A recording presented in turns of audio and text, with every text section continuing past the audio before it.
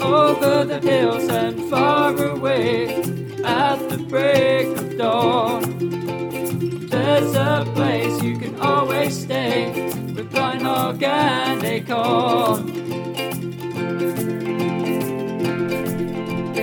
Welcome back to Blind Hog and Acorn. I'm Mary Jane the Acorn, your host for this podcast. It's that time of year again. Summer after a wet, rainy spring with a gazillion gallons of rain, and now we're in a 16-day stretch with no rain in the immediate forecast, over 40%. Good thing we have the garden irrigated and troughs out for the livestock. Rains began for the year in a fairly normal manner, then things went sideways. In January, we had a little heavier than average, 7.73 inches. Back to normal in February with 4.09 inches. Heavy again in March with 9.39 inches. And back to normal in April at 4.76 inches. In May, we received 16.28 inches. And so far in June, 3.02 inches divided between two rains in the first 2 weeks. The last 2 weeks of June have been 0. That totals up to 45.27 inches. Our annual rainfall averages 45 inches. What the hell? We do measure our rain numbers by the hundredths, and every morning the reading is sent to CoCoRaHS, the Community Collaborative Rain, Hail, and Snow Network. With over 20,000 volunteers, they record precipitation nationwide and even in some territories. The link is on our website, highly recommended. To understand why these rain numbers, which might not seem like a big deal to you, but are significant to us, you have to look at our geology. Our farm is 300 feet below the Ozark Plateau, as I call it, the plateau and ridge lines along which the road system is set. You know, where highways are laid. These routes followed the game trails and paths traveled by Native Americans, and later were used by horse-drawn wagons. Down in our hollow, the topsoil can vary in depths between scant to none, as in on top the slabs of limestone on the rocky glade, or it can also be 10 inches deep at the base of the pastures. Water soaks into the soil and runs downhill under the vegetative layer and above the rock slabs. At times, there is no place for the excess water to go except to pool above the slabs, and the ground becomes a soggy mess.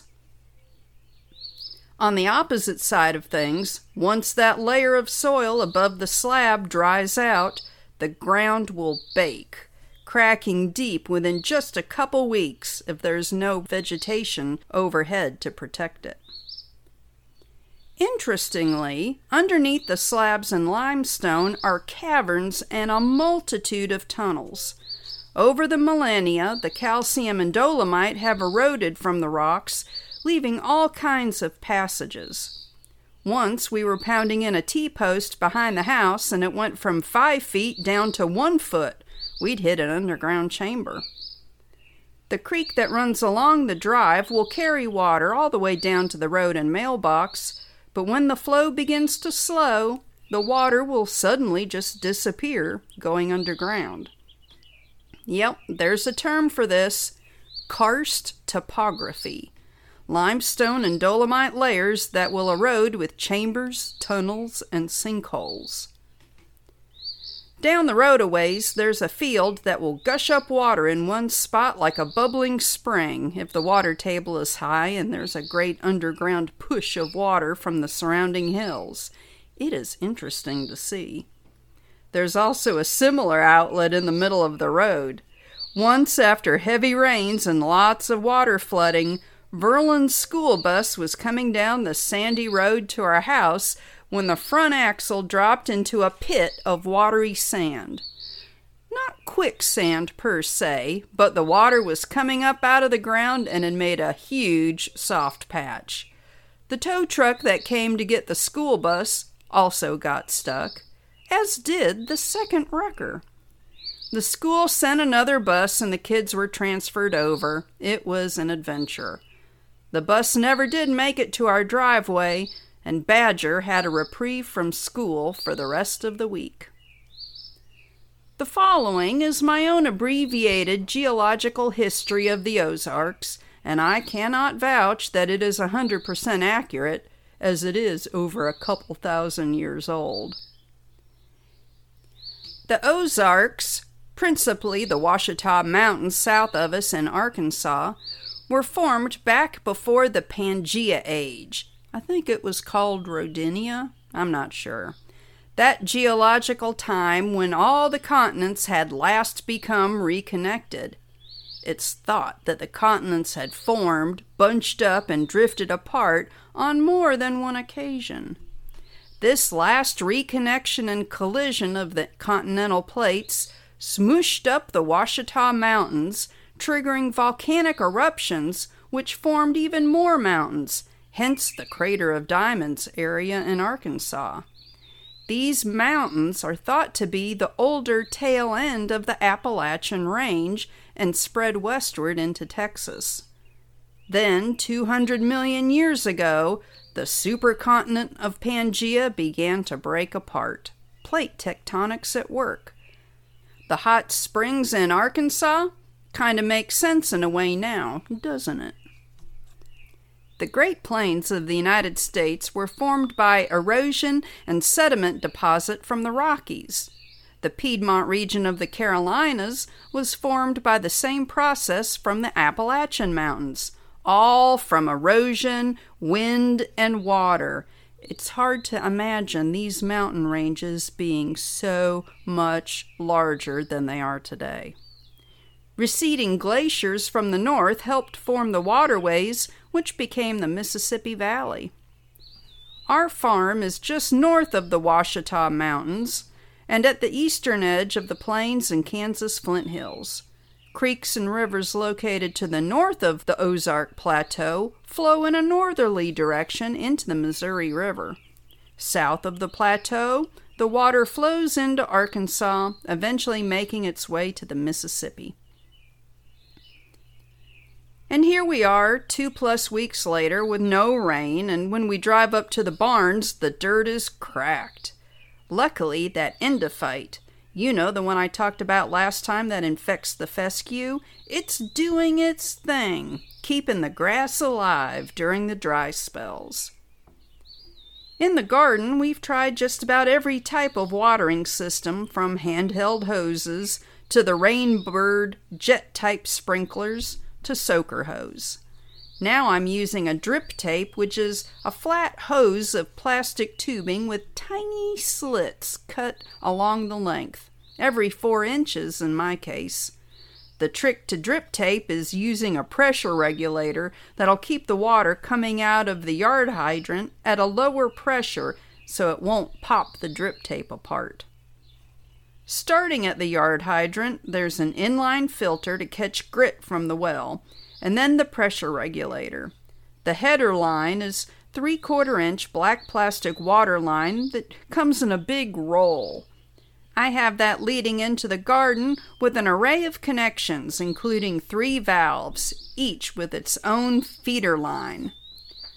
From these header lines, the drip tape is attached with its own valve. Adjusting the water is easy. The only caveat with this system is that it takes 6 to 8 hours to give the garden a good soak. Drip tape means just that. You water by drips. You also have to be careful using the string trimmer around it. Trust me on this. We learned about this system of watering when I took Blind Hog to a small farm seminar. I just love seminars. This year's garden, though, has got to be one of the best ever. A great variety of plants, and I'm staying on top of the weeds, for once. Our first year here, we tried plowing up a spot. Plowing Plowing might have worked in Virginia where rocks were scarce. Here it seemed like we hit nothing but rocks.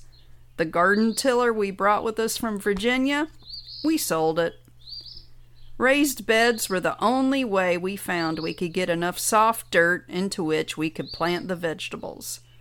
Blind Hog has used a backhoe for trenching long rows and beds for like the raspberries and blueberries. But here again, we refilled the trenches with compost. Our farm is just not suited for row crops. 3 raised beds are made of cinder blocks stacked 2 high. About 16 foot long and 4 foot wide, I've topped them with 10-foot sections of PVC pipe for arches, making 5 hooped arches for each bed. This is perfect support for the floating row cover fabric, you know, that thin white gauzy looking stuff. We first filled the raised beds with a dump truck full of organic dirt that we bought from a local topsoil guy.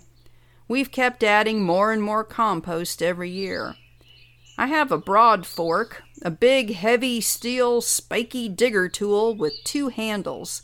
It's kind of like a capital letter H, but underneath the crossbar is a whole lot more little legs.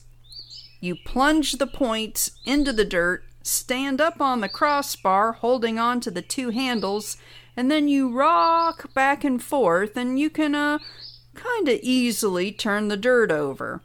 The first couple digs are generally the most difficult, but once you get into the groove, it does go pretty well.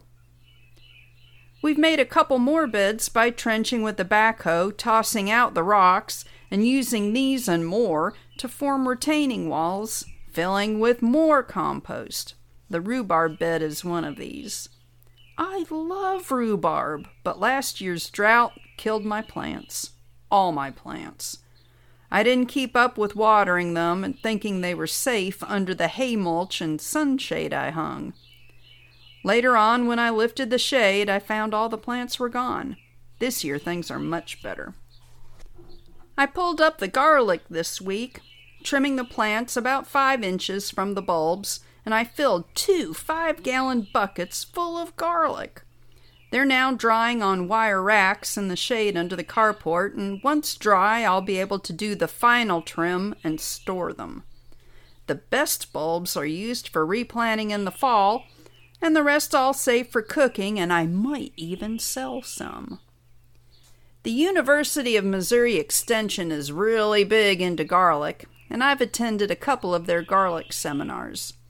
Pretty much, if you find a garlic variety that works well in your soil, you save the best cloves for planting and eat the rest. Do that in succession for 3 or so years, and you'll have a variety of garlic perfectly suited to your garden and soil.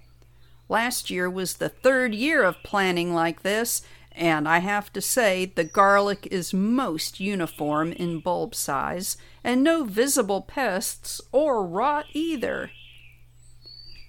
I'm trying to grow Brussels sprouts for the first time. The plants were tall, so tall I had to take down the floating row cover, and I wondered if I needed to do something to them, you know, like prune or trim, and it's a good thing I looked. I didn't know you are supposed to cut off the tip of the plant and then strip off the bottom 1/3 leaves in order to till the little sprouts to do their thing. The tops I cut off looked like little heads of Chinese cabbage, cute, curly, packed leaves, and I have to say they tasted great. It gave me an idea.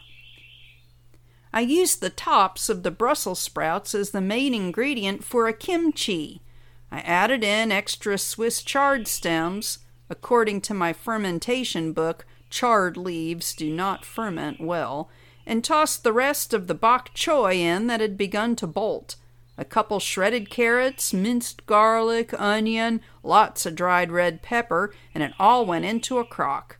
I put the recipe on the website, blindhogandacorn.com, under the posting for episode 6. I guess we'll find out in a week or 2 if the experiment worked.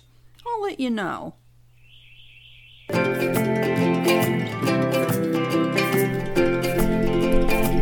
Hey, Blind Hog, you know what time it is?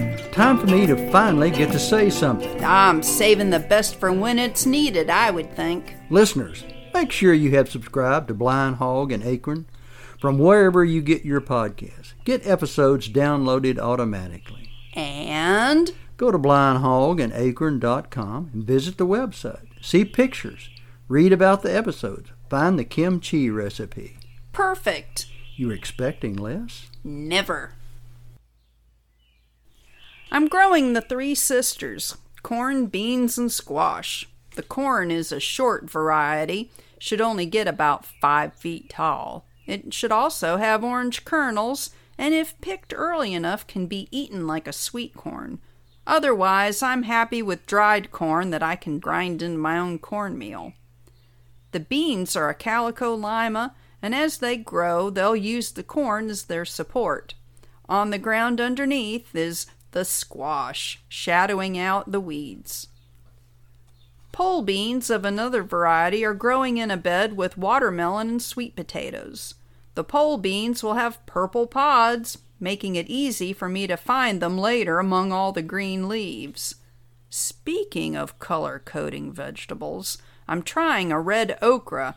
Should be able to find that early when it's small and tender, not like those huge 8-inch cow horns that you find that are way too tough to eat. Okra cooked in an iron skillet is so tasty, and pickled okra is nice to have in the winter. Over the bed with the pole beans, watermelon, and sweet potatoes is a 16-foot welded wire cattle panel arched over the whole bed like a big trellis. I plan on the pole beans climbing up on this, and I planted seeds on both ends. 8-foot vines, they should meet in the middle. Perfect. Between the strawberry bed and the bed with the Brussels sprouts, cabbage, broccoli, and what used to be the garlic, is another 16-foot cattle panel arcing in between. Cucumbers are currently growing up on this. Cukes will hang down, making finding and picking a breeze. The poor strawberries are recovering from their varmint bunny assault. They're in the setting out runners stage. I'm thinking I may set out little planting containers into the dirt filled with compost and encourage the runners to set in these. I'll then be able to plant them later where I want, just picking up the container and replanting them in the perfect spot. Voila! Speaking of setting, the tomatoes are setting fruit, but none are ripe yet. Most will be used for canning up tomato sauce, filling up an entire pantry shelf. Some plain sauce and some herbed, but for now I'll just throw the tomatoes in the freezer in sacks until I get enough to make cooking down sauce and canning it a worthwhile endeavor. No peeling and coring tomatoes for me. I'll just chunk 'em into quarters and run 'em through the food mill. Chickens think the skins and seeds are such a treat. Cooking down by a good half, the pulpy juice will become sauce, ready for the jars. My friend Meg sent me a tea towel with 2-ball canning jars embroidered on it, and with it are the words, "Grab your balls, it's canning season." It makes me laugh every time I look at it. The collards and the kale are coming in, and I've been canning that as I go. I can fit 4 pints in my little pressure cooker, which is just fine. The big girl pressure canner holds like 17 quarts. When that's being used, it's a big heat source radiating out, even with the range-top vent taking the exhaust outside. Hot work in the summer kitchen. July means I'll need to figure out and even begin planting the fall crops. Clyde's sliding garden planter is beside the seed packets, and plans are being made. I'm thinking of planting cauliflower, a couple more cabbages for kraut, and maybe even some more broccoli. A nice hard-skinned winter squash, too, one with a French name I will not even attempt to butcher with my lousy pronunciation. In the meantime, we have harvesting to do, weeding to keep up with, and Japanese beetles to trap. Blind Hog made 2 super good traps from plastic 1-gallon jugs with funnels. A Japanese beetle lure is positioned above the funnel, and any bug that lands on the lure will drop off, falling into the jug. The trick is to position these traps far away from the garden. The last thing you want to do is attract beetles to your plants. 50 yards south and 50 yards north is where they hang. Fred and Ethel are doing their share of weeding, my little goosey helpers. I've watched them as they pluck grass from underneath the vegetable plants. Well done, my feathered friends. And so, with the garden under control, knock wood, hay in the barn, and moving the herds around the pastures, we're managing to keep everything uniformly cut. This also helps with the horn and face flies that can be a bother to the livestock. Just keep moving, just keep moving. The dairy goats, now weaned, are in with the Spanish goats. The dairy mamas have adjusted quite well to their once-a-day milking, getting 5 to 6 quarts a day. That'll continue through July and into August. I like alpine goats as, although they might not have the largest output, they have a tendency to milk through, which means that they may actually stay lactating months after other breeds will slowly begin to taper off and need to be rebred and kid again before going back into milk. Some alpines have even been reported to milk through for several years from just that first pregnancy and kidding. That's a great thing. Well, however, we do like to travel and take the occasional trip off the farm. I really don't want to be tied down with milking year-round like that. So, for a while, it's good. Calpurnia had her calf, a little bull. I checked on her before breakfast and saw she was all gooey out the back end, went in, had breakfast, and came back out an hour later, and the calf plopped out. I was wiping his face and nose free from all the birthing fluids and slime when Dr. Tammy called, the doctor I'd worked with in Virginia who outed me about leaving their practice years before. Her timing still is most excellent. Little did she know she was calling me right after a delivery, just like in the good old days. It was good to talk with her as she plans her future retirement in a few years. Calpurnia was all baby talk with her calf, so I came on back to the house. Cal is a trained professional, and my presence was definitely not needed. However, old habits are hard to break, and an observed birth is generally one with a better outcome.